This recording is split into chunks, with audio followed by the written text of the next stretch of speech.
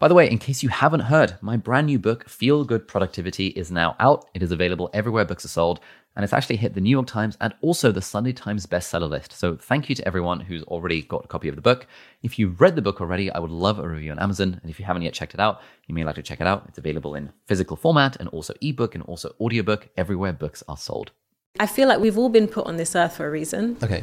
And I think that there is just different skills or different things, different tools. We're not all supposed to be the same, right? Some of us will be the creators. Some of us will be the directors and the leaders. Some people will be the innovators. But it's having the spaciousness to really tap into that, which a lot of us don't, because we have to pay the bills and we have to do this and that. But it's like, how might I leave my mark? Hey friends, and welcome back to Deep Dive, the ongoing podcast where I have conversations with authors, creators, entrepreneurs, and other inspiring people about how they got to where they are and the strategies and tools that we can use to help us live our collective best lives. I've just finished having a discussion with Samantha Clark, the author of the sick book, Love It or Leave It, How to Be Happy at Work. Samantha is a happiness researcher, happiness consultant is probably a fair way of saying it. She's a lecturer at the School of Life, which you've no doubt come across on YouTube and other formats. And she's built a super interesting portfolio career, starting out as like a marketing person and then moving into shoes, into design, into fashion. And now is somehow ending up in this route where she advises huge companies and also individuals and coaches people on how to find happiness in work. And I think you're really going to enjoy this conversation. We touch on a bunch of stuff. Like, we do talk a lot about this idea of happiness. We talk about the 6 pillars of what it means to be happy in your career. We talk about the concepts in Love It or Leave It, which is basically her kind of coaching model for helping people navigate career changes in life. And really, I took so much away from this. It almost felt like a bit of a personal coaching / therapy session. Discovered a few new interesting tools like kind of human design and stuff that I'm going to explore a bit more. But really, Samantha really challenged me to think harder about, what I want from my own life and my own career. And I'm hoping that by listening to this conversation, you'll be able to sort of put yourself in my shoes, like the way that I was kind of asking the questions and sort of essentially being coached through the process. And what I'm hoping the conversation will do for you is spark some thought that you wouldn't have had before listening to this, something that makes you think, oh, interesting. And that makes you think of your career and maybe nudges your life trajectory in a slightly different direction than it might have been before. I'm still reeling from the effects of this conversation and thinking, oh my God, I need to spend the next 2 hours just really thinking and sitting and thinking about the stuff that we were talking about, which is what I'm going to do with my little journal, my little pen. But anyway, I hope you enjoy this conversation between me and Samantha Clark. Especially now, I think we're in such fluid times that it's okay to be, I think we have to make peace with being many things. Yep. But also reworking what the word doctor could mean. I mean, you could be the doctor of stories in the way that you are, creating lots of different experiences and giving people a prescription of somewhat of things that they can do through your videos. Oh yeah, that's a good way of thinking about it. Yeah. I feel like there's so many word plays that we could do with titles that no longer fit us in one capacity, but could be evolved into something else. Was that something that you were worried about as you were kind of changing careers? Like, what is my label? I think my parents were probably worried. Oh, okay. Yeah, they were like, how do we sell you in? You know, like when you go to family events, they're like, geez, I think maybe there was a period of time where I didn't feel like I fit in because all my friends had, they were following a certain route. And here I was doing a bit of style coaching on Wednesday, and then I'd be, speaking and consulting with a client in Korea the next day. And they're like, what is it that you do? So I feel like everyone else also has the issue around it. Yes. Like, I don't know where to position you or what box to put you in, and then it becomes a little bit uneasy for them. But I think after a while I just stood firm with the fact that I love to do lots of things, and I always will love to do lots of things, and that's okay. And if it's okay with me, then that's what matters. Yeah. What is the point of work? Like, any thoughts on that? Like, what's the deal with work? Like, why? Why? Well, I mean, I think it's that question of, it was funny, I was having this conversation with a couple of friends recently, and one has just closed her business down. And she, said, I just realized that I was working really hard to kind of fuel an engine that I didn't believe in anymore, or I felt differently about. And it also wasn't giving me the revenue that I wanted. And then, another friend is very purpose driven. So for her, work is knowing that she's making a ripple effect on other people. And so I think it is then us defining, how do we want work to shape us? Like, how do we see ourselves growing, and how can work be fuel for that fire and not take us away from it? So I definitely know that I am here in this world to be a supporter to help to create transformations. Yeah. I like to connect the dots for people. And at the moment, work doesn't feel like work. It feels like play. And the more that I look for the play and it feel less like this is the grind that I need to do to pay the bills, Yeah. which, you know, is probably a bit of a privilege because there's a lot of people who still need to be in that functional way of thinking about work. But maybe to give us that, to help us take a step back from it, is just thinking like, what's the effect that you want to have on your time here? Like, what do you want to do? Yeah. Like, in your sharing people's stories, you're helping your community change lives or do things differently. So that's not a bad kind of work, to be honest. But is it just the fact of getting up to do something? Does it feel repetitive for you, or do you just feel like actually I've tapped out of, like, what's the meaning of all of this? Yeah, like the way I'm kind of thinking about it is like work on one level is clearly instrumental in letting us make enough money to survive. But then if that was out of the equation, right? Exactly. So then what's but then I think then it's about exploring yourself. And maybe I do have I feel like we've all been put on this earth for a reason. Okay. And I think that there is just different skills or different things, different tools. We're not all supposed to be the same, right? Some of us will be the creators. Some of us will be the directors and the leaders. Some people will be the innovators. But it's having the spaciousness to really tap into that, which a lot of us don't, because we have to pay the bills and we have to do this and that. But it's like, how might I leave my mark? What is going to be my legacy? I think we have to all think about that, whether or not you are the caretaker in a school or CEO of a big company.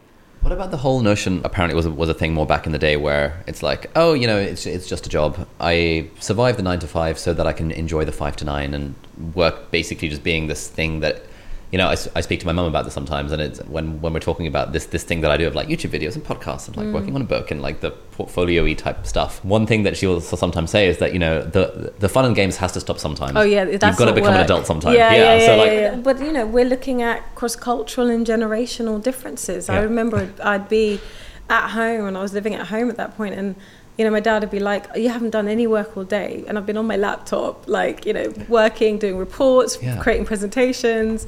But in his mind, you went somewhere, you did a solid day's job, and then you came back and you had those stories to retell. And here I was just like tapping away at the dining table on my laptop.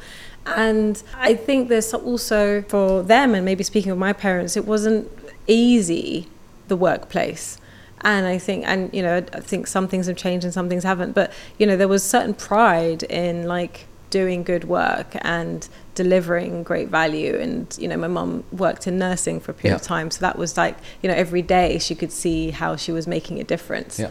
So I think there's different notions and values we attribute to work. And I think generationally we have to also make peace with the fact that they'll never see the work that you do in the same way, and that's okay. Yeah, I guess for us, compared to our parents' generation, work is more of that, like that driver of I want to feel as if my work is meaningful. And has they weren't interested in just like creative fulfillment and all of this kind of stuff. I've got to pay the bills. They were building, and they were trying to provide for, you know, my generation and lay good foundations, things that they never had. And it was you went, you did this, and you came back. And although I think that was evolving for my mum, because she then, you know, started her master's and went into different routes in her career, and then also wanted to start her own entrepreneurial thing. So I think, you know, after a while, she was then thinking, okay, actually, I love this job, but there's other things that I'm being called to do. Yep. Which she's now experimenting with in her 70s. So it's like, But maybe that I believe, I'll take the credit for it, but I do think that I have actually inspired her to think about how all these many things that she probably wanted to do or start businesses were all there. It's just like she just needed to see it, shine a light on it, and just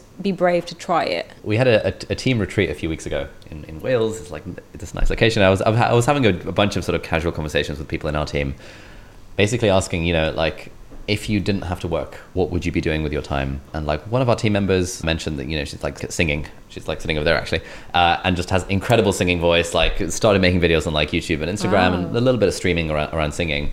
And her whole thing was that like, I'd really want to explore the singing thing. Mm-hmm. And so my next question is like, what's stopping you? And then there was some kind of barrier of like, but like, I feel like I don't have the time with the day job. And I was like, well, we could easily put you down to 3 days a week, part-time. Like, what would be stopping you then? And it was almost like there was this emotional block or some sort of hurdle that's like, sort of that step beyond the threshold of like, I'm actually going to follow that dream. And I imagine this is something you hear a lot. Like, how should people navigate that kind of potential leap? Yeah, we all have different blocks for lots of different reasons, right? So for whatever notion, there is talk about this in psychotherapy, that we all have a life script. And it is generally a script that was embedded in you from about 7 or so. And then you are then perpetually living it or trying to run away from it. Yeah. And a lot of our actions sometimes, depending on our personality traits, our historical upbringing, these can deter you from taking decisions, and you almost self-sabotage without knowing it. So things will bubble up like, I don't think I'll be good enough, or if I have that space, how would I use it? And so then, we fall into procrastination zone. Or maybe we feel like we need to be perfect before we take any kind of leap. So we spend a lot of time doing the prep and the planning and no action.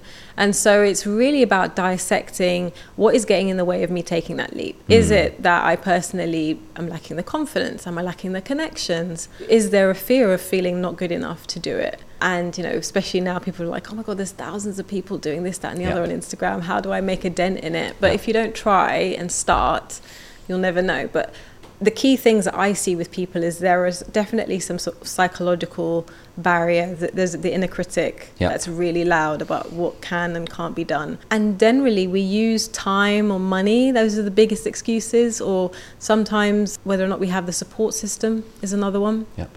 And it's taking the notion to kind of unpack all of that and just think, actually, is this also something I really do want to do? Yeah. Because we can talk about a lot of things. Yeah. But fundamentally, if you were doing that day in, day out, does this hobby need to turn into something that you monetize? That's a good point, yeah, because often monetizing a hobby and making it into a job takes a lot of the joy out of it. Right. And so sometimes there's also that question of, okay, maybe I'm really good at singing and it just needs to stay there. Yeah. So I guess it's about really exploring the hidden assumptions behind the things. Like when you go and do something, or when you try to pivot in a new direction, what's the automatic voice that comes up? Is it that I don't have enough money? I don't know what I'm doing. I don't have any connections. I'm not going to be good enough. Okay, so take one of them and then start to whittle it down. Well, who says I'm not good enough? Like, where is there the critique or the proof that states what I can and can't do? If I realize actually maybe, I can't reach this particular range and I really want to move into opera, maybe I need some training. Am I prepared to pay for that? Am I prepared to go in that journey? Yeah. And, through doing that yourself or with a partner, friend, whatever, start to realize, like, what are these self-imposed barriers and how do you break them down to move forwards? Yeah, that's good. I think the sorts of conversations I end up having with the coaches that we work with, where often, my mum or someone else will ask me, like, why are you paying so much money for this coach? I'm like, because they're just asking the right questions at the right time. And it's like, in a way, just having an hour to sit down and really break down the assumptions that are holding me back from doing a thing that I want to do.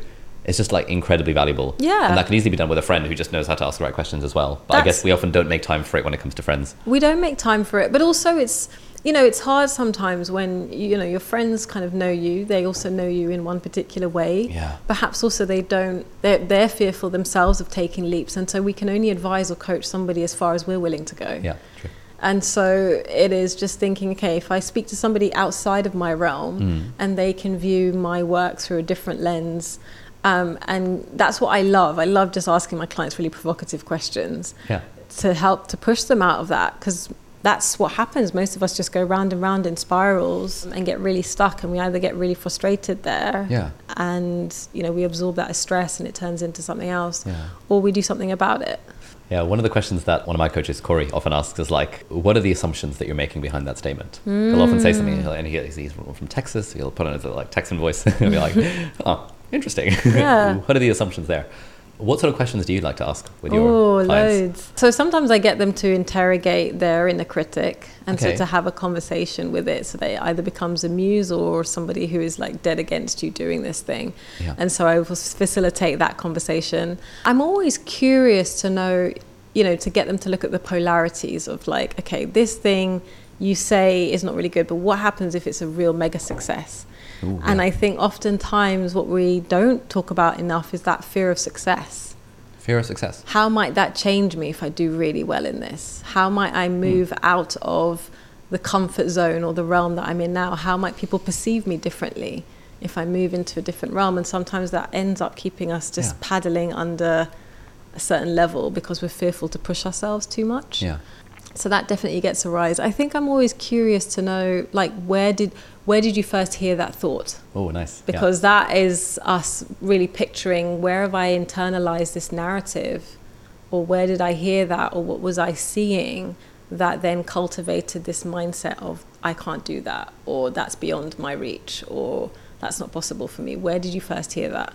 Alrighty, just a quick interlude before we continue with the episode. Now, if you would like to train your mind for peace and purpose every day, you might like to check out the book Think Like a Monk by Jay Shetty. I read this, I think, the first day that it came out. I think it was about 2 years ago, and turned it into a book club video on my channel. That'll be linked down below if you want to check out the book summary. But actually, to be honest, a far better way of getting a summary of the book is by using Shortform, who are very kindly sponsoring this episode. If you haven't heard by now, Shortform is the world's best service that summarizes books, but it's way more than just a summary of the book. So firstly, they have one-pagers that summarize the ideas of the book in a single page. Secondly, they have chapter-by-chapter summaries, like in detail, that break down the main ideas of each chapter. They also kind of build on those ideas, and so they'll include some interactive exercises in between some of the sections so you can engage with the book a little bit more. And if the author says something particularly controversial or something that another author has disagreed with, then they'll include a short form note that kind of builds on the ideas and that kind of says that, hey, hang on, there's an alternative viewpoint, there's a bit more nuance here than there is in the book. It's not a replacement for reading the book itself, but for example, if you find yourself short on time, like I do a lot, then what I tend to do is that if I get a book recommendation and I'm not 100% sold on whether I want to read it, I will read the short form summary of it first. And if I like the summary, or if I don't like the summary, or if I think that I want to read the book after reading the summary, then I'll read the book and then I'll highlight it on Kindle and do all the usual stuff. Short form is also really good for revisiting ideas from books that you've already read. I'm using it a ton these days. Firstly, for any time I need to make a book summary video for my YouTube channel, I will use short form because it's just a way easier way and it's actually very well structured. And often they structure the book in a slightly different way than the author does. So it's a way of exploring the same topic from two different angles. The first angle being the one in the book itself, and the second angle being sort of the way that short form condenses everything down. It's also really helpful for my own book research because there's dozens and dozens and dozens of books that I want to mine for content for the stuff that I write, whether it's my books or blog posts or newsletters or YouTube videos. But instead of me having to read all of these books, I can just get the main ideas from short form. And if I then do want to explore something a little bit more, at that point I can get the book and explore just that specific point in a little bit more detail. If any of that sounds up your street and you would like to get access to the world's best book summaries, then head over to shortform.com/deep dive, and that URL will give you 20% off the annual premium subscription. So thank you very much, Shortform, for sponsoring this episode. I'd love to talk a little bit about sort of the methodology of the book. So the title, Love It or Leave It, How to Be Happy at Work. I mean, I'm in the process of working on a book right now and we're struggling to come up with a title. I just saw this title, I was like, oh, that's a really good title, because it ticks that, like, it's kind of obvious what the book is about, but it's also like ooh, somewhat like counterintuitive advice, like love it or leave it. Like you hear people say that, but when it comes to work, I imagine it would be very easy for people to sort of think that that's a particularly controversial title, that, oh, you either love your job or you leave it. Like, what about my bills? What about A, B, C, D, E? Exactly. What about career progression? What about all these other things you're not taking into account? Yeah. So how do you, like, what's the process if someone's listening to this and they've got a job, or they're a student on a track to a job that they may not fully enjoy? How do we advise them? Love it or leave it. Yeah. So I was actually teaching this workshop for a while at The Guardian. Right. And I was writing another book which had a very different title, and it just wasn't sticking. And my agent was going on mat leave, and she connected me to another agent. She's like, have a word with him. If not, we'll just pause it and come back to it. Yeah. And he was like, yeah, this title's bullshit. And I was like, oh. What was the old one? It was something, I can't remember. I think it was like Happiness Gym or something. Oh, okay. Like, something like that, he was just like, no, it's bullshit. So I was like, what do you mean? I spent ages on this. And he was like, no, it's not you. He goes, it just doesn't speak to you. I feel like you're a little bit like provocative, controversial. I feel like we need something that's going to be a bit divisive and just get people thinking. And he's like, tell me what else you're doing. And I told him about this workshop. He's like, that's your book. He goes, I can just see people in the airport going, love it or leave it, or, you know, on some like conundrum before they book a holiday, like, oh, okay, that's a great read. And I guess for me, I was always, when I was working one-to-one with people, there was always this tug of war, like, I just don't want to do that revolutionary step of just quitting and leaving. Yeah. And I don't think we have to. I don't think it has to be this so black and white, all or nothing. I think there is a real pro to looking at both sides of the coin, and loving it is getting people to explore, how do I learn more about myself and my self-awareness to see how I'm interacting with the space, the people, and thinking about the context of work, and what could I do to make some tweaks there to see how that ripples out and changes. And, you know, I want people to really question, how do you work effectively? Who do you work with? What type of work do you enjoy? Where are you flatlining throughout the day?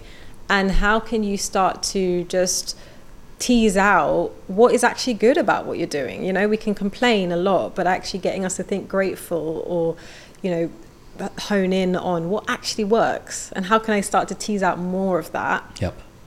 And then the leave it side was, okay, so if you have tried that and actually your job might be very toxic, it might be that you have seen some other opportunities that you'd love to leap into. Yeah. Like, this is how you leave it. And these are the precautions that you take when you're thinking about leaving it. So, you know, thinking about money, thinking about your connections, thinking about your well-being as you go through transitions.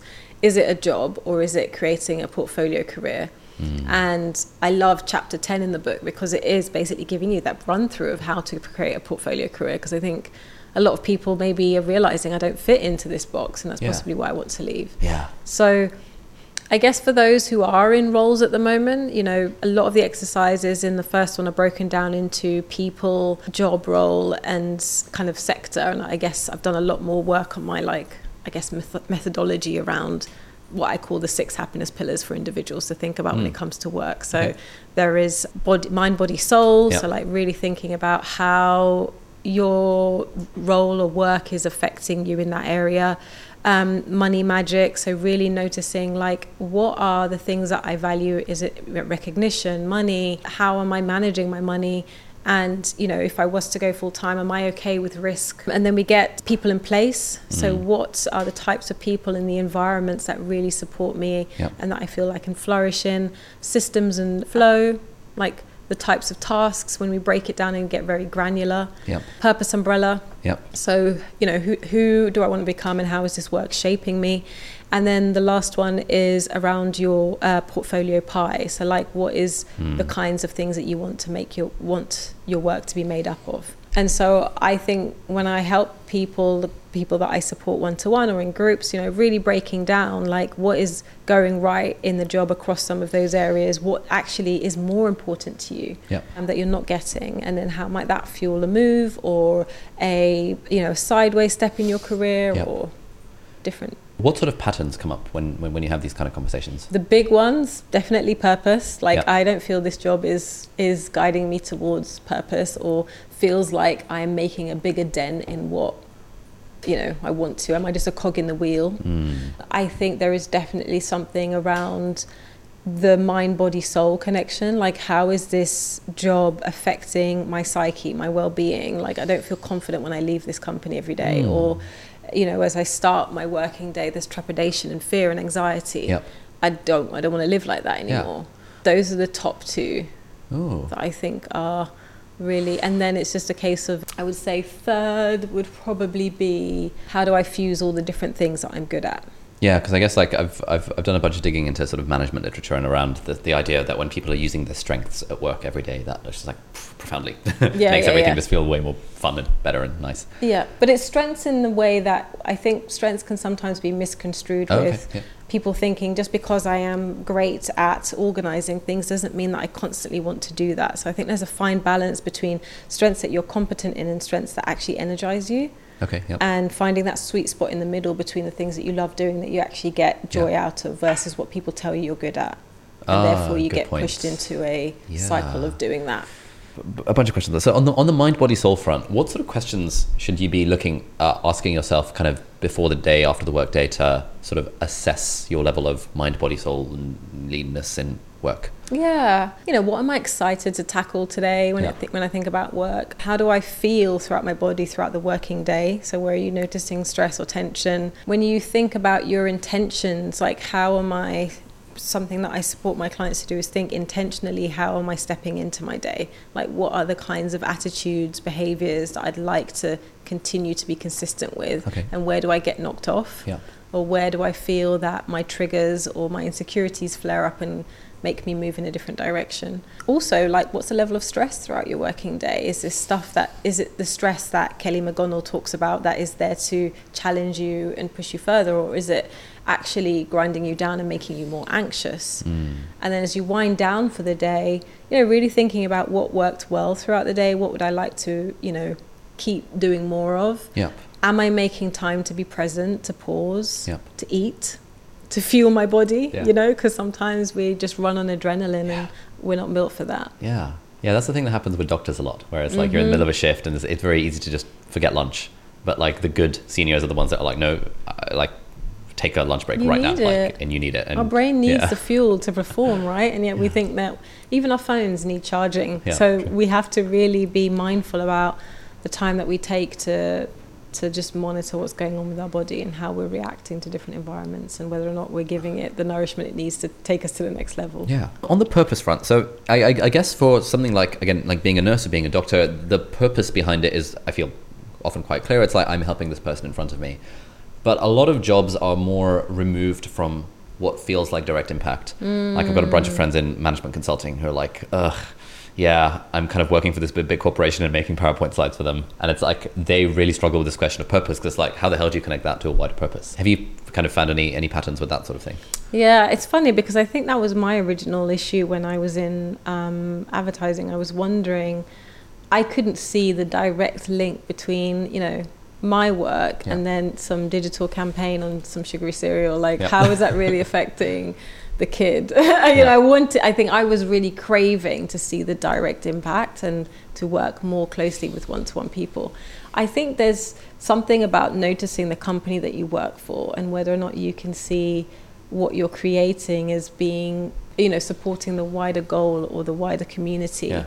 And then also asking yourself the question, I had this with a client recently, I was like, does your work need to be that purpose for you? Like, can you find it outside of work? Is that something actually, if this work actually just really fuels the life that you set up for yourself and what you need to do, but actually you're really interested in, you know, coaching young startups around IP law, like, could that not be something that you do on the weekends and the evening, that you have, you know, your mentoring? So I think sometimes we have to be mindful to try to force everything into this job. And much like your partner, there can't be everything. You will have friends who will provide different things. You'll have, you know, and maybe the core qualities that you look for in your partner is what sustains you, and everything else holds you into place. And so in a way, provided that work has the core qualities that you're looking for, it doesn't necessarily need to tick all of the boxes. It might not need to. For some people, it might be actually it's a non-negotiable, and then they're in the wrong business. So then the management consultancy might not be for them, and they need to make peace with, I need to do a clean sweep and move elsewhere. Or for somebody else, it might be like, actually, you know, I'm making these PowerPoints, I'm interested in what I'm doing, but fundamentally, I love, you know, painting schools or like thinking about how I can work with old people and you know, think about that. And maybe that's something that I do consistently or I downsize and do 3 days a week and 2 days I'm volunteering at an old people's home. Like, there are ways that we can do that. It's just also what are we willing to let go of, because we cannot have both. Yeah, and I guess it's about figuring out sort of that self-awareness to figure out for yourself what is the thing that actually matters. And what is the thing that you can sort of, maybe in an ideal world you would take all these boxes and work, but if you had to, which of them would you want to What's kind of the top? give up? And also, like, maybe you do a little ask a friend survey. There's one in the book that you can, you know, what is it that I'm really good at that you come to me for? When you think about, I need help with X, oh my God, Ali's the right person for that. You know, sometimes we aren't aware of our brilliance and things that we take for granted, skills that we just, you know, just haphazardly throw away, but actually to someone else, that's a really pivotal thing that you provide for them. Where does money come into this? In the sense that anyone you ask will say, will feel like they probably don't have enough money. And, you know, there's that whole thing around, you know, if you ask people how much money they need to be happy, they always say 2 to 3 times as much as they currently have. And, you know, I've spoken to entrepreneurs who have got like 10 million in the bank who are like, yeah, you know, I think I'll be fine once I've got 25 million. When it comes to navigating a career, I guess, again, thinking back to conversations I've had with a bunch of my friends, it's like, oh, you know, I'm currently working at McKinsey, and it's like, oh, you know, the next bonus is just around the corner. It's just like, oh, it's only 4 months away. It's a little carrot and stick, isn't it? And it feels like, oh, like once I get that next bonus at that point, oh, well, then the next one's just 6 months around the corner, so I might as well stick it out. And in a way, there is almost this sort of capitalist drive to accumulate more and more. And I guess we can always, you know, and this is the thing that I really took away from the 4-hour work week around, we always think that like the life that we want requires more money than we currently have. But like, how do you go about navigating the money thing? Because I imagine that's something that comes up a lot with people. Yeah, I don't know. I feel like there's been a shift through 2 Two things. I think I gave a talk recently, and he said one of the stats that came up when I did a lot of surveys, I do happiness health checks in companies and the surveys with the employees, and they were saying that actually the top 5 things for them were, can I connect here? Do I feel safe here? Do I have power here? Can I see progression? Yep. And I think, do I have friends? Yeah. And he was just like, that all sounds very nice, but if you are in Latin America or whatever, money is definitely up there. And I think there is a question around, where we are in our cycle of wealth or development, and, money is there to build your Maslow's, right? You need your core things, and there are different countries around the world where people are still striving towards that. And so now to tap out because of your self-actualized and you don't need the money anymore sounds flippant. Yeah. But I think we also have to realize that we've lived through a pandemic, and for some people, businesses were lost, made, incomes were changed. And in some ways, we were realizing, actually, what else do we need in life? If your health is at stake, or you're losing family and friends, or you cannot connect with people that you care about, that becomes more vital. And so it's a question of what do I actually need to live off? This is a question I literally just had at lunch, and we were all asking ourselves a question. A friend who, like I said, shut her business, she's just made me realize, actually, I can do pretty good on not that much. And I can really take some space to think about what might be next. And actually, it's then just questioning what's necessary. So accommodation, family and friends. What's your level of going out, entertainment? What are you willing to cut? What is actually a necessity for your life? I think everyone's going to be very different, but it is hard knowing that cutoff point and that driving to excess. And it's just what am I sacrificing to achieve that excess? Yeah, and I think there's also an element of, when I speak to people about this, and when I think about it for myself, it's this thing of I've got to save enough money for the future. And I've got a friend who was, again, in management consulting, but was thinking of quitting her job. But she was if I stay here for another 5 years, they'll pay to send my kids to private school. And it's 5 years. I mean, that's But then she was laughing about it. She was I'm not even in a relationship. Why am I worried about my kids 5 years later? This is the thing, though, right? There's so much. The map of where we're supposed to go has been laid out, or you see this so much on Instagram, all these different lives, and it's actually, whose life am I trying to live? And in that sense, she hasn't found her partner yet. But if that is really, it's a question of what is really important. If it is really important that her kids go to private school and get that kind of education, then in some cases, she does need to think about how do I create that roadmap. But actually, if you're just doing that because it feels like the done thing to do, then 5 years, that's kind of a big noose around your neck to stay somewhere. Yeah. And I think it's similar to if I stay at this company for X number of years, then and I save 10%, then I'll be able to afford a deposit on a house, and then I'll become a homeowner. And that's a big thing, though, right? Because a lot of people do feel not secure enough in where they're living. So if your base is really important, I think it goes back to our question on what's in your Maslow. And if the base is really important, then it might mean sticking out this particular role and being very diligent about what you're saving. Or if you're realizing that the work that you're in isn't paying enough, shifting somewhere. Because if getting a house is something that helps you feel grounded, then great. If it's not, and you're happy renting, then why not take some more risk? Yeah, I guess kind of pulling the strings together, it sounds like a big part of this is genuinely just sitting down and figuring out what are my priorities? What are the things I actually care about? Yeah. And then figuring out Well, we don't take the time to do that. It's such an unusual thing to do, to actually just sit down for an hour and think, what do I actually care about? Though? Yeah. I mean, it's because before you know it, we're over halfway through the year, right? And we've already had 2 years in the pandemic, and we're starting another year soon, and it's just time will fly. Yeah. And you're in great health. You have people around you, so why don't you actually take some consider time to just ask that question and keep asking that question. Why do I want to do this? Why am I curious about this? And why do I keep telling myself I can't do it? And just think, where do I want to be a year from now? I was listening to this great podcast a couple of days ago, and it was just people forget that it is that consistency that you just put in for a couple of months, 6 months, that then really changes the trajectory of the next couple of years. But we don't want to be consistent. It's not fun to be consistent. We get distracted, and we are manipulated to be distracted. We are manipulated to consume, to push ourselves, to distract ourselves with music and entertainment and off your life course. And it is taking that time to be silent and still, which is difficult. Yeah, I found that, so like basically all of this journal is me just sort of trying to answer the question of what do I actually want to do with my life, and like what's important to me, and like what do I value, and like but how much money do I need, are you and not stuff. When you think about, on one hand was like the dream thing that you wanted to do, and then it disappeared tomorrow, how would you feel about it? Like, do you have any inkling of what the idea is that you want to do, or where you want to progress? I don't know. Because I think we can, I think also a big problem is we can intellectualize a lot. So we can write and we can journal and do all the other things, but like you have to really feel it in you and think about, like, if this one thing that I really wanted to do was removed from the table tomorrow, like how would I feel about that? I don't think I've ever thought about the answer to that question. So I've been thinking a lot around like, what do I actually want to do? And the way I'm tackling that question is, let's say I had 100 million in the bank. And it's like, at that point, surely I don't need to try and strive for money. But do you need 100 million really? No, probably not, which then is the thing that I come to later. But it's more like, let's just pick a completely absurd number to just put the money thing completely aside. What is, like, how would I want to spend my time? Mm-hmm. And I usually kind of land at, well, I'd want to do podcasts, I'd want to write my book, and I'd want to make YouTube videos occasionally about cool stuff that I read. So that's what you're doing now? And that's what I'm doing now. And I'm like, I don't need 100 million in the bank to be able to do that. So life is good. So then is it a question of, am I bored with this?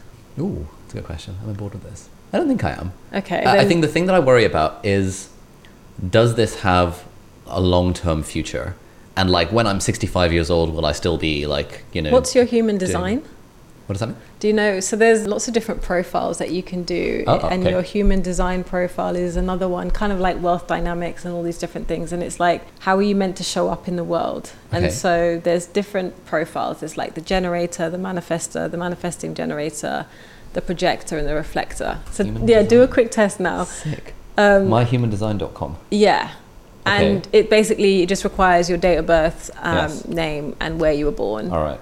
And then it basically gives you insight into how you're actually programmed and wired to be. Some people, like I'm a manifesting generator, and for a long time, I am meant to do lots of different things. And I am meant to show, sounds a bit pompous, but like you are meant to show the world different ways of being. Okay. But I think the big thing with manifesting generators is that they need to make peace with the fact that they're never going to follow a certain line.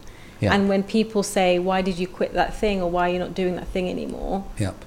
It's okay, because they've done what they needed to do and they're ready to move on. There are other people who need to consistently do one thing really well. And so it might be in your case that actually there are multiple variations of how you're supposed to show up, but you're not freeing yourself or allowing yourself to let go of one thing to try something new. Wait, are we talking about this thing where you insert your date of birth and your time of birth and it just tells you? Yes, it sounds a bit woohoo, but it is just it's really interesting to see, because it has changed the game in terms of the way that people are allowed to freely express themselves. The same way we've been doing profile testing for ages, right? You've got Myers-Briggs, all of those psychometric tests. I think these ones are a little bit more grounded. Whoa. What are you? I am a projector. Interesting. What the hell does that mean? So a projector is somebody, people are supposed to come to you for advice. Yeah, they do. Right, so you are in your right zone, and you do require lots of rest. So there might be a level of burnout, perhaps that's causing you to rethink where you are. That's fair, yeah. And I think there is a place of also not knowing how valuable you are in the system in terms of the knowledge that you hold. Definitely read into it. That sounds pretty spot on. Wait, so where does this come from? It sounds like very astrology woo-woo type vibes. It's a little bit woo. I'm a lover of the woo and the science. Okay, nice. And it's basically looking at astrology, kind of just so many like East and Western philosophy. Like it's a big amalgamation of that. And Gene Keys is also another route. Gene Keys. That's for a separate podcast. Gene Keys. Yeah. Gene and then keys. Oh, okay. Figuring out what your key is in terms of, again, how you're supposed to show up in the world. Oh, wow. Okay. But then, you could also do things like wealth dynamics, which... What's wealth dynamics? Wealth dynamics is another way at looking at how you are, what's your entrepreneurial streak. Okay. And so there are some people who are really trying to be creators or innovators, and actually they are the deal makers of the world, and they're supposed to just be connectors and to fuel or make money through connections. There are people who are supposed to be supporters. I'm one of those that are people orientated, nurturing people, but I'm not generally going to be, it breaks down different businesses. So when you think of like Sheryl Sandberg and the way that she operates with Mark Zuckerberg, that's a supporter relationship. It's thinking about the roles that you're playing and whether or not actually you're wearing the right coat, so to speak. That sounds interesting. I mean, I'm going to take this test, but I have to pay $97 for it. Yes, that one definitely needs. I'm sure it'll be worthwhile to get some clarity on stuff. So it sounds like you figure out this design thing is so interesting. I'm going to stop being distracted. Yeah, I mean, I feel like when you go down the rabbit hole, you'll start to realize that there are certain ways that you're being that you feel I shouldn't be this way, but actually that's just the way that you're driven. And the minute that you lean into it and accept it, so that's what for me, when I accepted actually the fact that I like to do lots of different things, it's not a bad thing, and therefore I have to give myself the freedom and the permission. That's another thing as well, when people don't follow their dreams, we don't often give ourselves permission to try things because we either risk the failure too much or we just don't see the opportunity costs, or we allow the opportunity costs to deter us from making a decision. But I guess if you've done one of these things and you're like, oh yeah, I really vibe with this idea of being a projector or whatever, then in a way it sort of gives you permission to lean into that a little bit more. And see. It's the same with wealth dynamics. The minute I stopped fighting and realizing that actually I do fundamentally love supporting people, I was like, oh, actually this comes really easy. Yeah, it's just like the science part of me is trying to figure out how the hell does this work. But I guess part of it is, even if it's not based on kind of star alignment and stuff, it's like if you hear a description of something and you think, oh wow, that actually does really sound like me. At that point, in a way, just having that label, like the whole 16 personalities, ENTJ type stuff is like, oh. Yeah, but I flip between a couple of those. So I'm just like, I mean, there's still INF, but I'm an INFJ and P. I flip between the two. Oh yeah, no, even if I put the right time zone in, I'm still a projector. The seer, people who can see a better, more efficient or upgraded approach to a specific thing and are here to share that with others. Damn. Strategy, being invited? What does that so when you're a projector, you're not normally just offering advice. They're generally, when someone says, oh, I'd really like your help on X, like that's when you're in your flow. When someone has like seen your level of expertise and calls that in. Yeah, because I feel like if I'm trying to sort of shove advice down people's throat and then asking for it, it's like it doesn't go anywhere, and it's like, this is a bit pointless. If someone asks me for advice, suddenly it's like, all right, let's get tucked in. Yeah. Whereas like I think there's definitely, so I know when I'm manifesting generator, I'm supposed to be in a space where people ask me more yes and no questions, and if I can feel into how it feels, or I'm saying yes to that wholeheartedly. That always plans out more, because I've always known in the past when I've said yes to something that I meant no to, it hasn't worked. What's your take on the whole manifesting stuff? I mean, I love both. I think that all right, so I am not just like let's do affirmations and then it's all going to be like okay. I feel like I have definitely taken some time to really understand the neuroscience behind it as well, and how our brain really does evolve to shape and take on the different ways we think and what we continue to think. I love listening to like subliminals and things like that, to look at how, I mean, I'm massively interested in neuroaesthetics, which is just how our brain and body responds to our architecture, creativity, but also what music does to the mind. And when you mix subliminals and affirmations or different beats to how that changes your brain to think differently, and how that then generates new synaptic pathways for you to think differently about stuff. So I love the scientific approach to manifesting and the ways that we can change. I'm not just the fluffy print out my affirmations. That works, but I think that there's a lot around how we can really, look at Joe Dispenza's kind of stuff, thinking about the way that we meditate, the way that what we consume, how that shapes your vision, your pathway. I'm in the process of reading The Source by Tara Swart. Which is the science, the neuroscience behind manifestation-y type stuff. And I'm like, oh wow, this actually sounds pretty legit, because previously I tried reading The Secret and I was like, oh come on, like imagining your cancer is cured and your cancer is cured, clearly BS. But like that kind of stuff from a more sciencey perspective like really vibed with me. And I then started, I wrote down a bunch of affirmations, which I visit occasionally, and I do genuinely find them helpful. But I haven't yet tried the whole vision boarding or whatever else comes with the package of trying to manifest your goal or your ideal life. I think it's a mixture of things for people, right? You have to think about, how do I normally learn? So do I learn through visuals? Am I somebody who needs to write it down? do I need to actually record some of these manifestations and just have them playing to me consistently? I think it's learning. So I definitely need to write stuff down. I also need to see it visually more consistently. But I think it is creating the space to think, am I really aligned to this thing, or is this what I think I should be doing? Am I really aligned, or is this what I think I should be doing? Okay. Yeah, because sometimes when you write down things that you should be doing that you're not aligned to it in the first place, and no amount of repetition or consistency is it's always going to be evading you. Yeah. So I guess it's sort of like, because I guess, in the business context, sometimes there's a decision to be made, but it's like, I kind of feel a bit weird about it, and I feel like I'm not fully aligned with it. But then I speak to some people and they're like, no, it's probably the right decision. And I'm never quite sure how to weigh up the sort of the gut feeling way I feel about a decision versus like being talked into it by someone who seems to know what they're talking about. But then that's you not tapping into the trust, your inner wisdom. Because I think we do a lot of bypassing of what our intuition, like how we make decisions anyway. Are we more brain, heart, gut? And it's thinking about how do I consistently make decisions?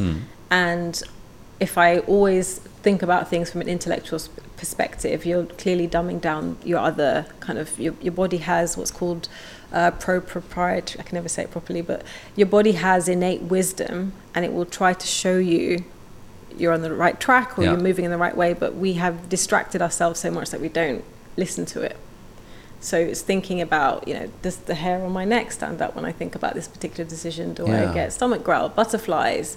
Like, where is the wisdom that would actually guide me towards making a better decision versus just going with what somebody else's agenda for the next direction for me is? Because they might have your best interests at heart, but equally they might not know the full story. They might be telling you what you want to hear. You just never know. So it's like, how do I develop my own steering rod? What's the science behind the gut heart stuff? Are you familiar with it? Because so we make there is that connected system in terms of how we make decisions, right? So some people are naturally it will just be from the cognitive space, and then there are other people who are like, actually, if I get a heartfelt like, this is it, then that's the way and they will not listen to anything cognitive. And then there are others who are like, I just know intuitively in my gut that this is the right way forwards, and they always make decisions from the gut. So it's noticing what's my default practice and how could I train myself to think differently. Or actually, if I know that I'm always making gut impulsive decisions and they're not quite right, then yes, having some accountability would be useful to steer me in a different direction. Because when was the last time you made a solid decision about your business without asking for any advice and it's turned out correctly? Because that's another thing. When we don't trust ourselves to make decisions, we generally keep defaulting it to other people. Yeah, that's a good point. I feel like I often feel like, especially as the business has grown and the team has grown, I feel like out of my depth in terms of, we've got this team of 18 people now. Like, what the hell do I know about managing a team? Therefore, let me lean on other people's advice or reading a thing that I read in a book and kind of really indexing hard on that. And people in the team will joke that, oh crap, Ollie's reading another business book. Now we're going to have a whole change of direction because he's just read something new that seems to vibe with him. Whereas I don't think I at all just think, what do I actually want to do in this situation? And I always kind of assume that someone else has the knowledge. I guess because from a kind of sciencey medical background as well, especially, it's like, obviously as a junior doctor, how much time are you nothing. how much longer are you going to use that as a stick to beat yourself with? Yeah. Because fundamentally, yes, that was your path where you started out, and there's so much transferable skills from the science and medical field that you're leaning into now. But also, you've built this business. It's profitable. You clearly you know what you're doing in this phase, and I think we don't take enough credit for what is working, where we have made decisions, what has been successful. And we keep kind of saying, actually, I used to be this, and therefore that person doesn't know how to do this situation. Yeah, and therefore I need to read a book and get advice, and then maybe do a thing that doesn't quite feel right. But I'm like, this person probably knows what they're talking about. And that's, this is what I should be doing at this stage of the business or whatever, and clearly I'm still out of my depth. But the more you tell yourself that, the more it's a self-fulfilling prophecy. Yeah. You will always feel out of your depth. Yeah, that's so true. I'm just thinking about kind of a bunch of business themed stuff that I've been thinking about in the last week or two. And I just think how I often just really second guess. Like I kind of know what the thing I want to do is, but I always think, oh no, that can't possibly be right. But why not? Okay, I guess so this is an interesting breakdown. I guess part of it is, so I tend to be quite like a fast mover with things. It's like if I have an idea, I'm like, all right, cool, let's just do the thing. But then traditional business advice is that, yes, that works when you're a team of 1 or 2 people, but when you have a team of that's bigger, you then necessarily have to slow down. You have to spend time getting people up to speed and like building the systems and the processes and all this stuff. And there's something about that feels super frustrating, because it's like, I just want to move faster. And I just want us to have that kind of scrappy startup mentality that we had like 2 years ago. But you're not a startup anymore. Yeah, exactly. So that's one area in which there's this sort of me wanting to go in a particular direction at a particular speed. Okay. But like very reasonably, people point out that actually, maybe you've got to slow down. And so that's one of those areas in which I find there's this constant tension between the way I want to do things and the way I would do things by default versus the way you're supposed to do things once you're no longer a startup, once you're a team of like 15, 20 people.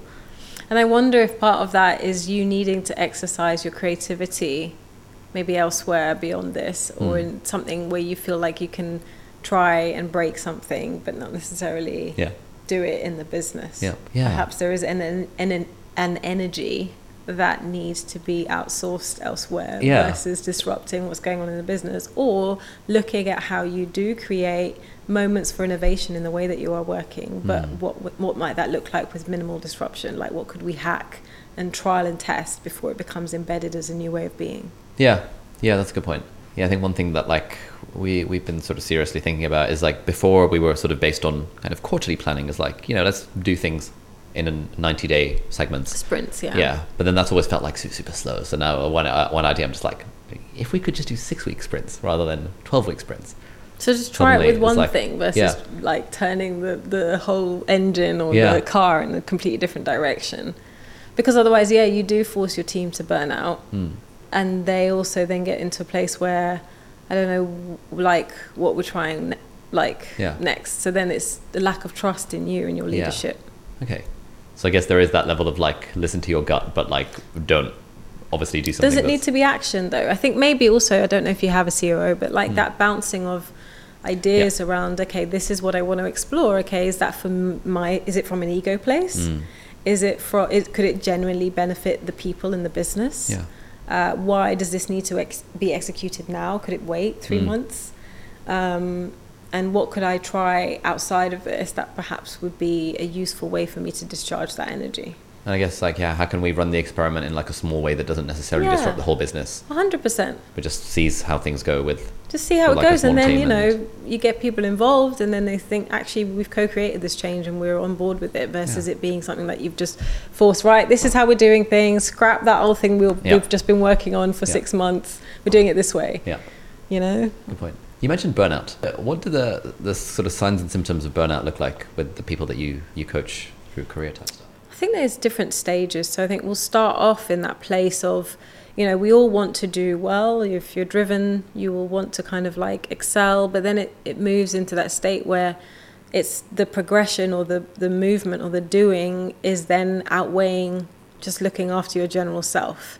And other people are starting to notice that in you, but you're not ready to accept it or acknowledge it yet. There's that cycle of just general irritability with other people. Maybe you are frustrated with lack of pace, the way that people are doing things, and you're starting to nitpick. And depending on how you exhibit stress, some people go into that kind of fight mode where they're a little bit more micromanaging, over analytical, and then other people will generally slow down. So they might actually completely become desensitized, lean back, very immobile, or move into people pleasing. And so I think when we get into that point as well, we then can suffer from quite a lot of stomach issues, gastrointestinal kind of problems. That's when it's often been, the stress has been underlying in the body for quite a while. Okay. And then lots more psychological concerns around loneliness, or just, that fear of not being good enough. And then what does that lead to in terms of who am I and what's my place, and will people miss me? Like it can spiral. So I think we can go through lots of different stages, and it's just noticing, how do I catch myself when I've been pushing too hard or doing too much, and actually not listening to those that can notice these signs before I have, perhaps.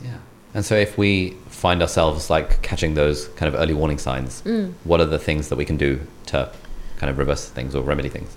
So I think it's definitely noticing, like, how are you triggered around stress? Like, what is causing you to feel out of sorts or to be irritable. You know, some people also have more physical symptoms. So you might be noticing, actually, if I've constantly got colds and I'm run down or my joints are aching, or, you know, like, how do we take a moment and pause and think, actually, what might have been going on in the way that I'm eating, or the way that I could what can I slow down? What can I start to delegate, let go of? Some people, it might be through memory loss. So what am I filling my brain with? So a lot of people suffer from cognitive symptoms that are a bit more about, you know, forgetfulness or feeling massively overwhelmed all the time. And, you know, what could you do to create some more white space in your calendar?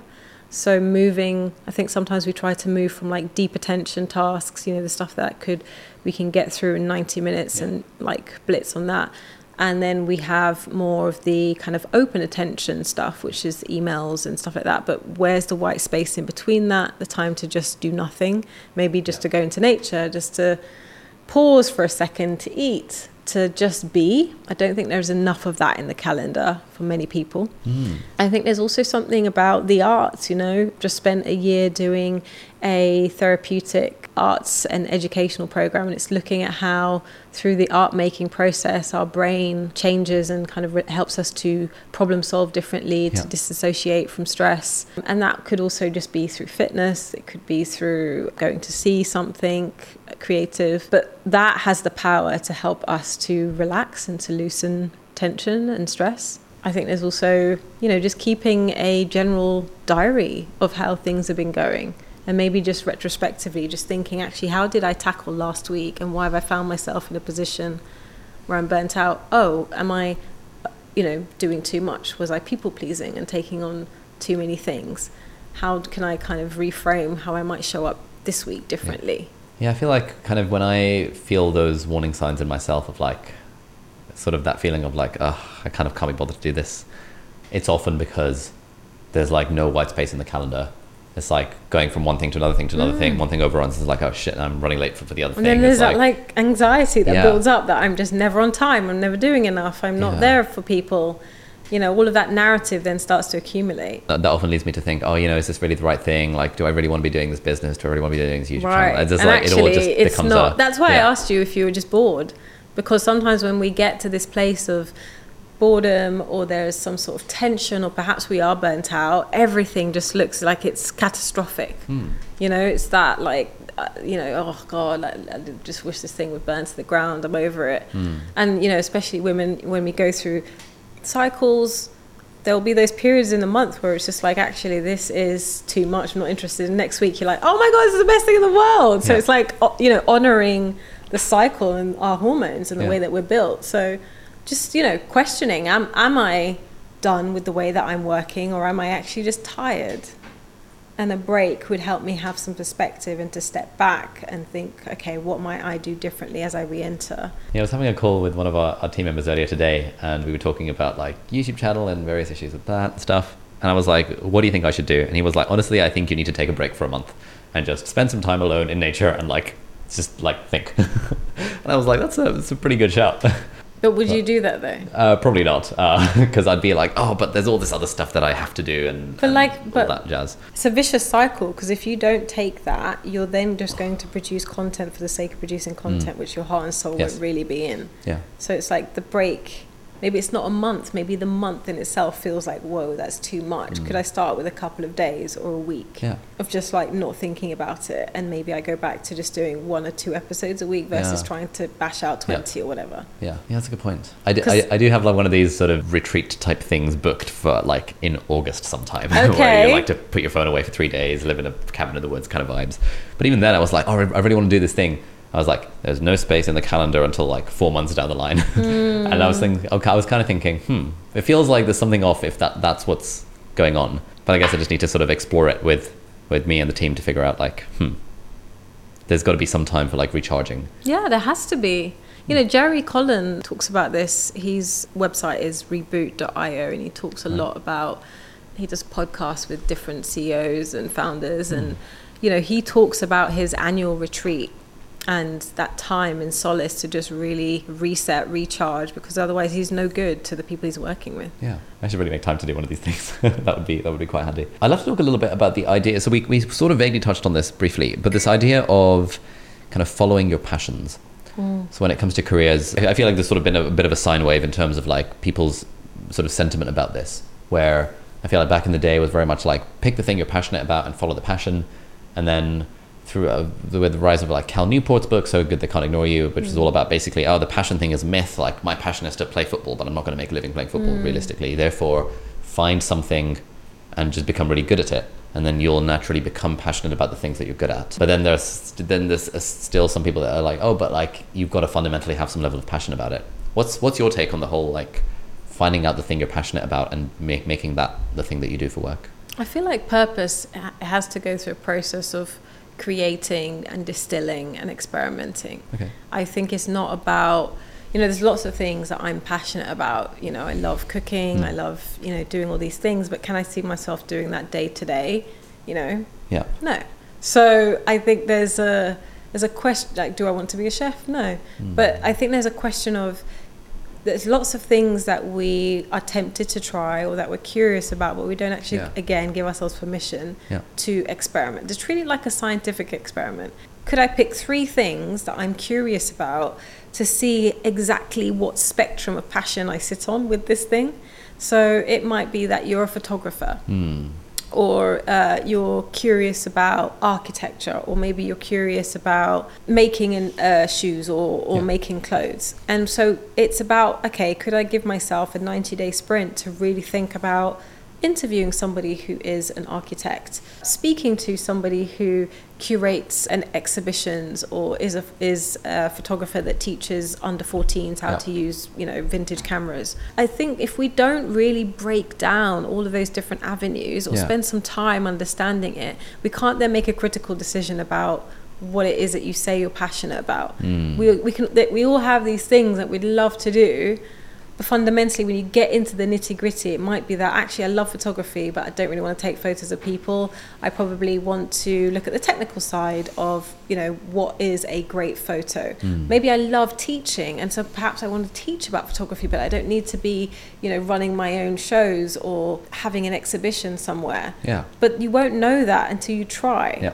And so I think part of the purpose journey is experimenting and distilling and actually just, do you know what, I thought I really love this thing, but I bloody hate the people that it attracts, or it's going to be a lot of money and maybe that's not where I want to spend my funds, or fundamentally I am actually no good at this thing, so I need to let go of it.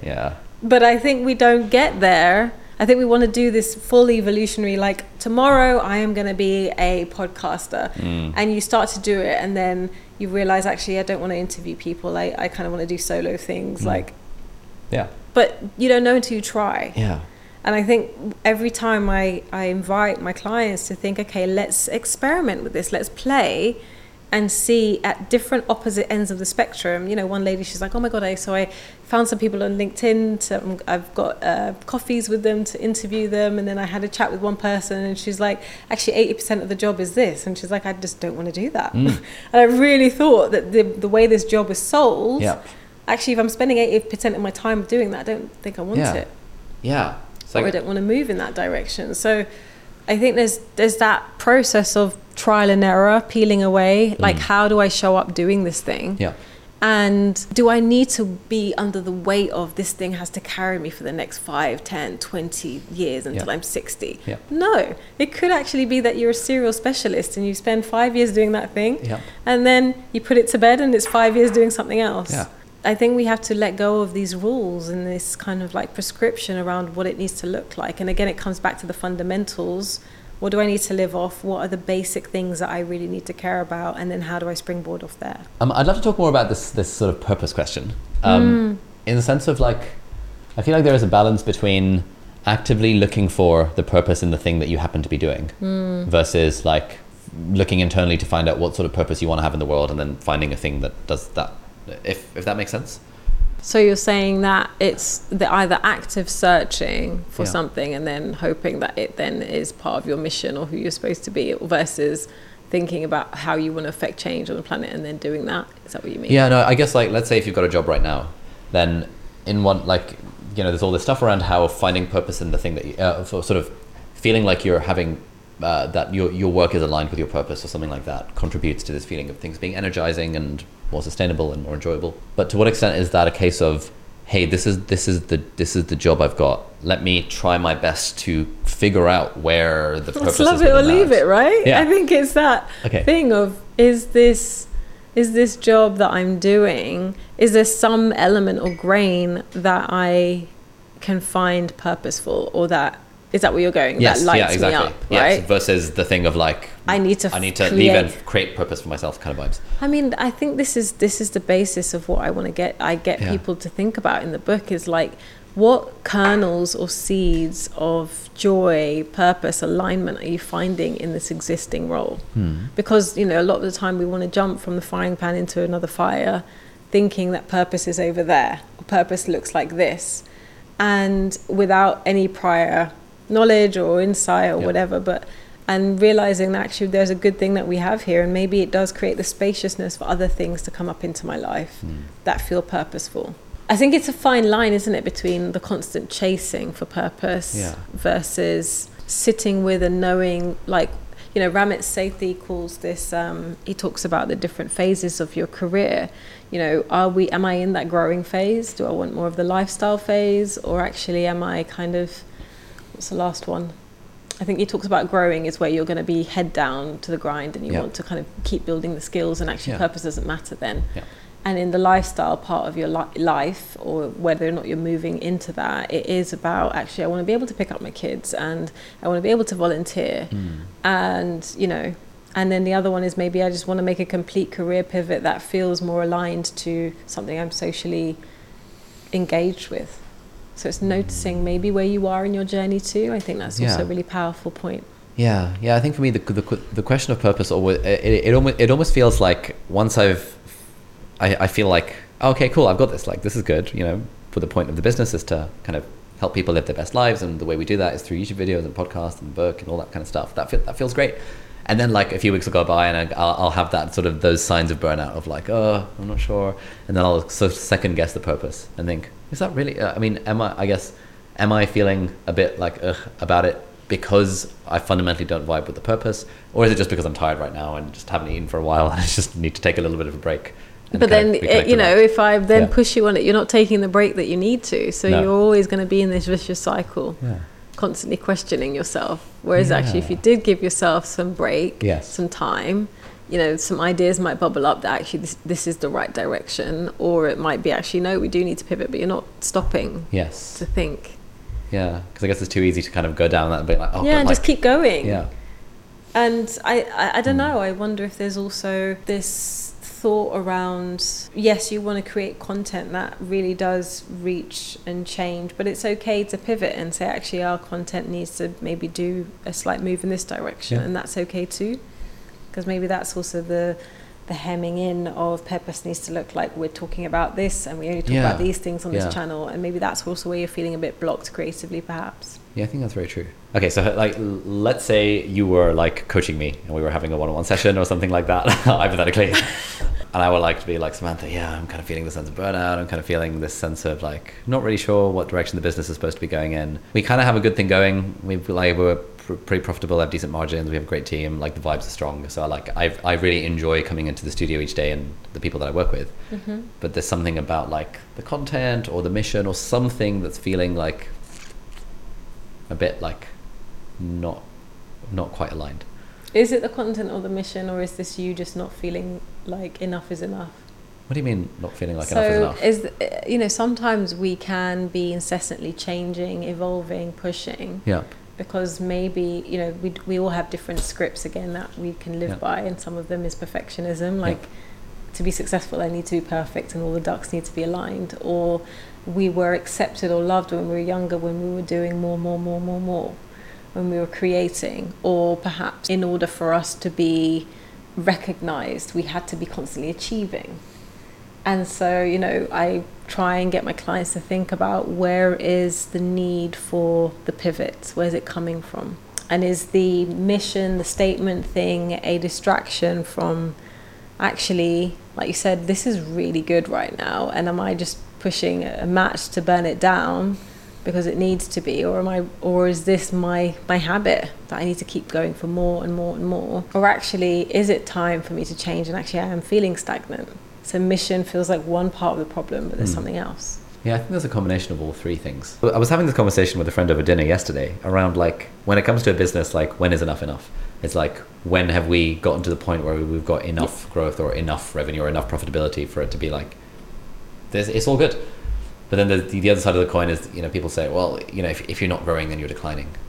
And but you could be growing in other ways. Maybe there is a part of you that is craving another life stage. And if the business is ticking off nicely, what else could be available to you? Yeah. And if you were to take the business to that next level, what will it then take from you or take for you to do that? And are you okay with that too?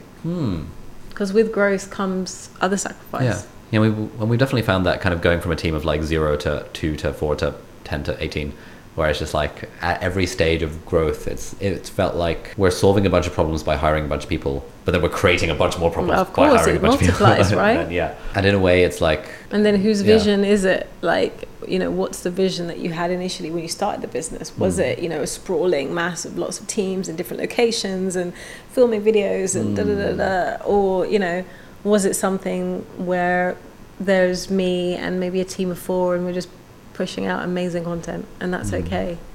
But actually the world that I'm in requires me to scale and grow, and actually that's not what I want to do. I feel like my views on this often change depending on the person I'm speaking to. Who you're speaking to, right? And so again, who are you pleasing? Because I did an interview with a chap called Will McCaskill a few months ago. He's like a few weeks ago actually, one of the founders of the effective altruism movement, and he is this like super cool guy, written a bunch of books, and sort of caps his salary at 27k a year, as he like started off at 20 and then just adjusted for inflation, and he just donates all of the other hundreds of thousands he makes to charity every year. And he was just like, it's great, like I don't need to worry about money, I think like I've got my basics covered, like life is good, I'm just focused on the mission. But then I would listen to a podcast or interview someone who's one of these like $10 million, $100 million entrepreneurs, where it's like, here's how we chase that next level of growth and stuff. And then I start thinking, that sounds pretty good. But does it though? Yeah. Do you like the person that you would need to become to get there? Because it's not a bad thing, it's not a right or wrong thing, but it's just questioning, do I want to be that person? Because it will take a different version of you, a different level of pace to do that consistently. Do you want to do that? I don't think so. I think I prefer a chill lifestyle. So then honor that and own it, right? Because with that means that actually the need for us to keep growing and scaling is not going to take me towards that lifestyle life. But then I need to make pace with that, and then I also need to be able to talk about that with confidence and conviction to others. And if I can't do it, then I'm still not sold on that vision. So I guess that comes down to basically taking some time to think about it. Always circles back to us. You and you alone. All these other voices are powerful. It's great to have an army or a family or grow up with that community that is there to ask you these questions, to push you to not be complacent. But then fundamentally as well, if you get pushed from pillar to post by different voices, different thoughts, you'll never have the concrete direction of what you want and the business that you want to build. You'll be building everyone else's version of what your business should be. And there's nothing wrong with it. I think there's also there was a great article the other day, I can't remember where it's from, but I was forwarded about the myths of the lifestyle business. And it was talking about how, a lot of these people that we aspire to become all had initial lifestyle businesses to begin with. And it's like, why do we make that the stigma that we need to chase investment, we need to grow, we need to be bigger and better? And fundamentally, the world's changed, and it's like, actually, how is that really relevant for you? Do you want what comes along with that? Some people are like, yes, hell yes, so then go for it. But if actually there's a part of you that's like, big part of me that's like, right, then it's not for you. You just have to be able to be at peace with that decision. And I guess it comes back to partly that thing of like, when is enough? It's like, what is a level of growth, profitability, revenue that I'd be like, actually, this is pretty solid, and now we don't need to grow anymore, we just need to and then it's growth in different ways. Growth in different ways. What does that mean for, if your team are at a place where, you're delivering and everything's working, like how are they growing in different ways? How might you grow in different ways? How might it create the space for you to try new things? I feel like once we got to the point where kind of the business was sufficiently was working well enough, then suddenly I became much more interested in like, team member X, you've been thinking of starting a YouTube channel for a while, let's figure out how we can make that happen, or things like that. But you wouldn't have time to do that if you're scaling to like get to 10 mil plus. You might, but I mean, it would then take a lot more from you. Yeah. So what's more important? Yeah, I like that framing, kind of growing in different ways, because it taps into that part of me that's like, oh, but I want to grow. But it's like, growing does not have to be growing revenue and growing headcount. It can be growing in. It's growing in different ways, you know. And I think it's being open to, like, where do I feel like I'm not growing? And perhaps that is also a frustration that's causing you to kind of want to break parts of the business or want to grow, but actually there is growth that you want to do personally. Yeah. Changing gears slightly, how do you think about the balance when it comes to working with people in terms of giving appropriate feedback versus not wanting to be mean and like wanting to keep people happy and keep everything's all good, everything's all fine and dandy, versus like, oh, actually we have a problem here and there needs to be some level of like negative feedback given to someone, or constructive criticism, or things like that? Yeah, I think we have to. Yeah. I think it's important to be able to solicit feedback and to be able to give it too. I think if there's no point playing nice or people pleasing or fitting everything into a nice little box, I think it's definitely the way that you deliver it. But when you stop having courageous conversations with people, your team starts to wonder what you're not telling them. Lots of silos build up. Yes. And before you know it, you've got, you know, people that don't trust you or aren't really aligned anymore because they just know that there's something else that's up. And I think this state that we're in terms of work, you know, there's been a lot of breakdown because of lack of trust in management, or a lack of an ability to be transparent about what's needed here to grow or how I can be. You know, and there's the spectrums, like there's radical candor, or, you know, we can still deliver it in a tone that gets your point across without being mean. I think you have to, if you cannot confidently give constructive criticism, then you're no good to your friends, your team, anyone. That's the only way that we grow. When you think about the psychology model of how we're set up, right? So Joseph Luff and Harry Ingram created this model, and for each of us we have 4 different areas. So there is like who we are as self, and that's what you show the world, that's what you tell people, and that's how people like see you. And then there is this element that is our blind spots, and that is the area that you need to solicit some feedback or get curious about. And people can say, actually, do you know what, Ali, you really do this frustrating thing when you kind of go off in 2 different tangents and we don't really know what you're thinking, and it then doesn't enable us to make plans. That's important knowledge for you to know, and it's a blind spot. We also have an area that is a mask, right, which is what we use as a protective shield to not show people about us, and that's through more self-disclosure and discovery that people can learn about who you are. I think the last quadrant is just unknown by everybody, so it's through more and more of this feedback sharing, this curiosity that we need to have for each other, that we can start to learn how to be better humans. But if you're not willing to, or you get shy at giving taking feedback, you're not necessarily going to be able to give it either. I feel like this is one long coaching session for you, isn't it? This is so good. I'm just like, my mind is just being blown all across all fronts. I think you talked about this a bit in the book. It's like people wanting kind of varied roles, but sort of the idea of people wearing multiple hats within a team, versus the idea of like having a very clearly defined, like, your job is X and you're doing this one thing. When we were in startup land, we were very much multiple hats, multiple things. And then we sort of, I think, probably over-indexed a bit too much on like business structure and org charts and all that jazz, where it's like kind of really wants to put someone in a box with a very defined set of responsibilities, which mean that a bunch of people we've got on the team feel like, I kind of joined the team kind of hoping that I'd get involved in everything, but now I've been siloed into this division that's just does this one thing because apparently that's what the org chart says. Any thoughts on that balancing act? I mean, I think it's through more of those conversations with people to realize like what they're really good at. And I think there has to be some specificity as the business grows, in terms of actually, yes, you're in charge of that and you can own that and be autonomous in how you deliver in your role. But I think that's the phase of going from startup to scale up, right? You need to get some sort of structure for this thing to work. Otherwise people are just burning out all over the place.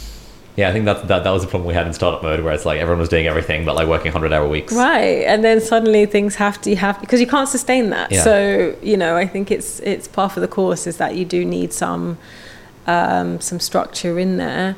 But I think it's more a case of, are we giving people the autonomy to deliver and work in a way that's effective for them?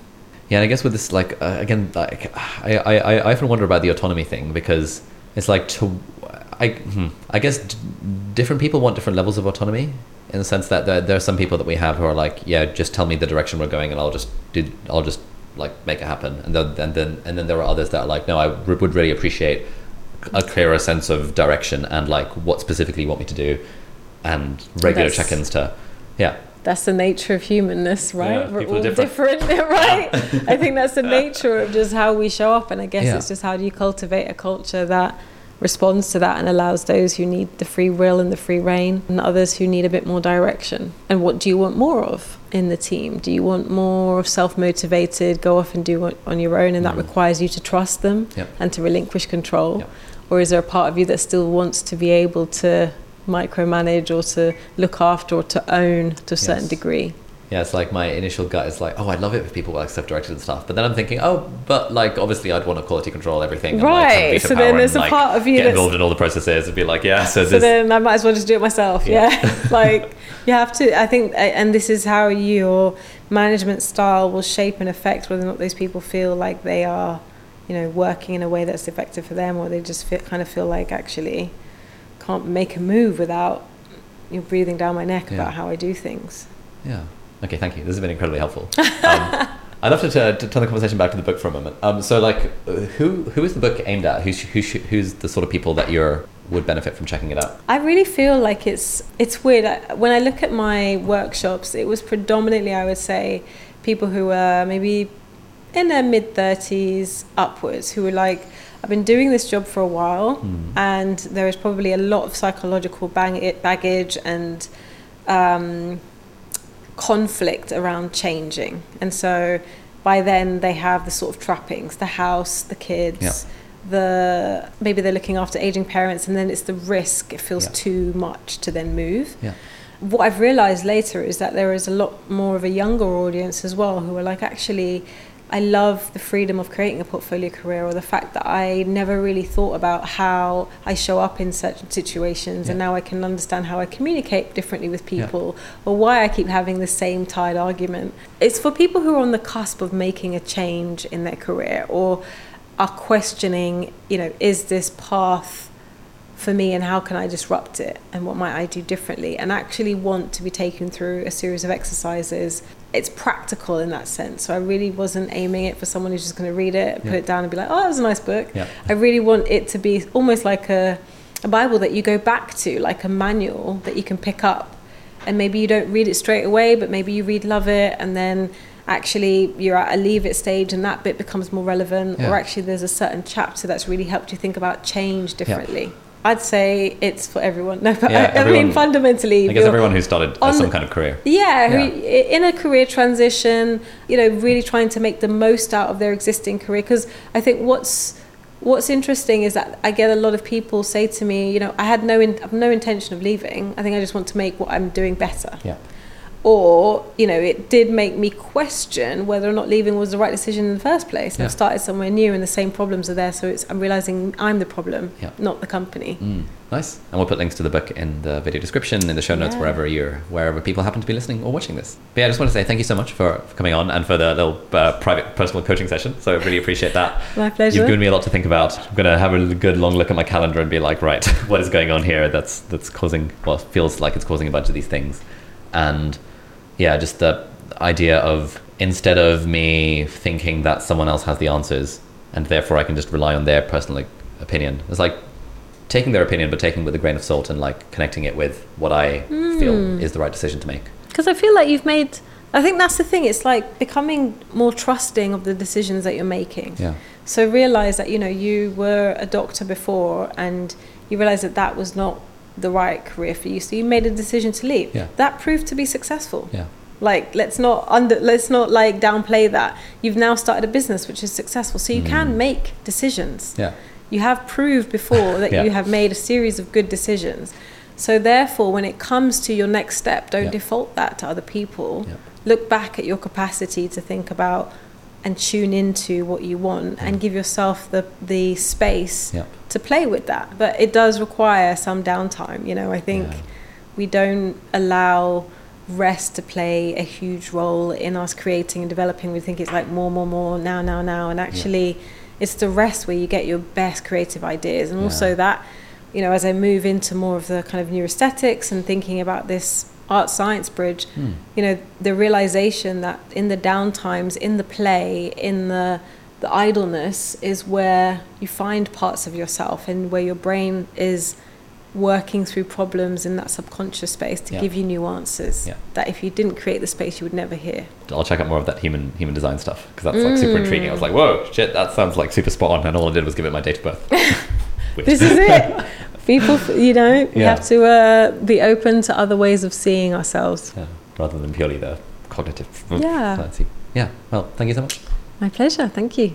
All right, so that's it for this week's episode of Deep Dive. Thank you so much for watching or listening. All the links and resources that we mentioned in the podcast are going to be linked down in the video description or in the show notes, depending on where you're watching or listening to this. If you're listening to this on a podcast platform, then do please leave us a review on the iTunes store. It really helps other people discover the podcast. Or if you're watching this in full HD or 4K on YouTube, then you can leave a comment down below and ask any questions or any insights or any thoughts about the episode. That would be awesome. So yeah, thank you very much for listening. I'll catch you hopefully in the next episode.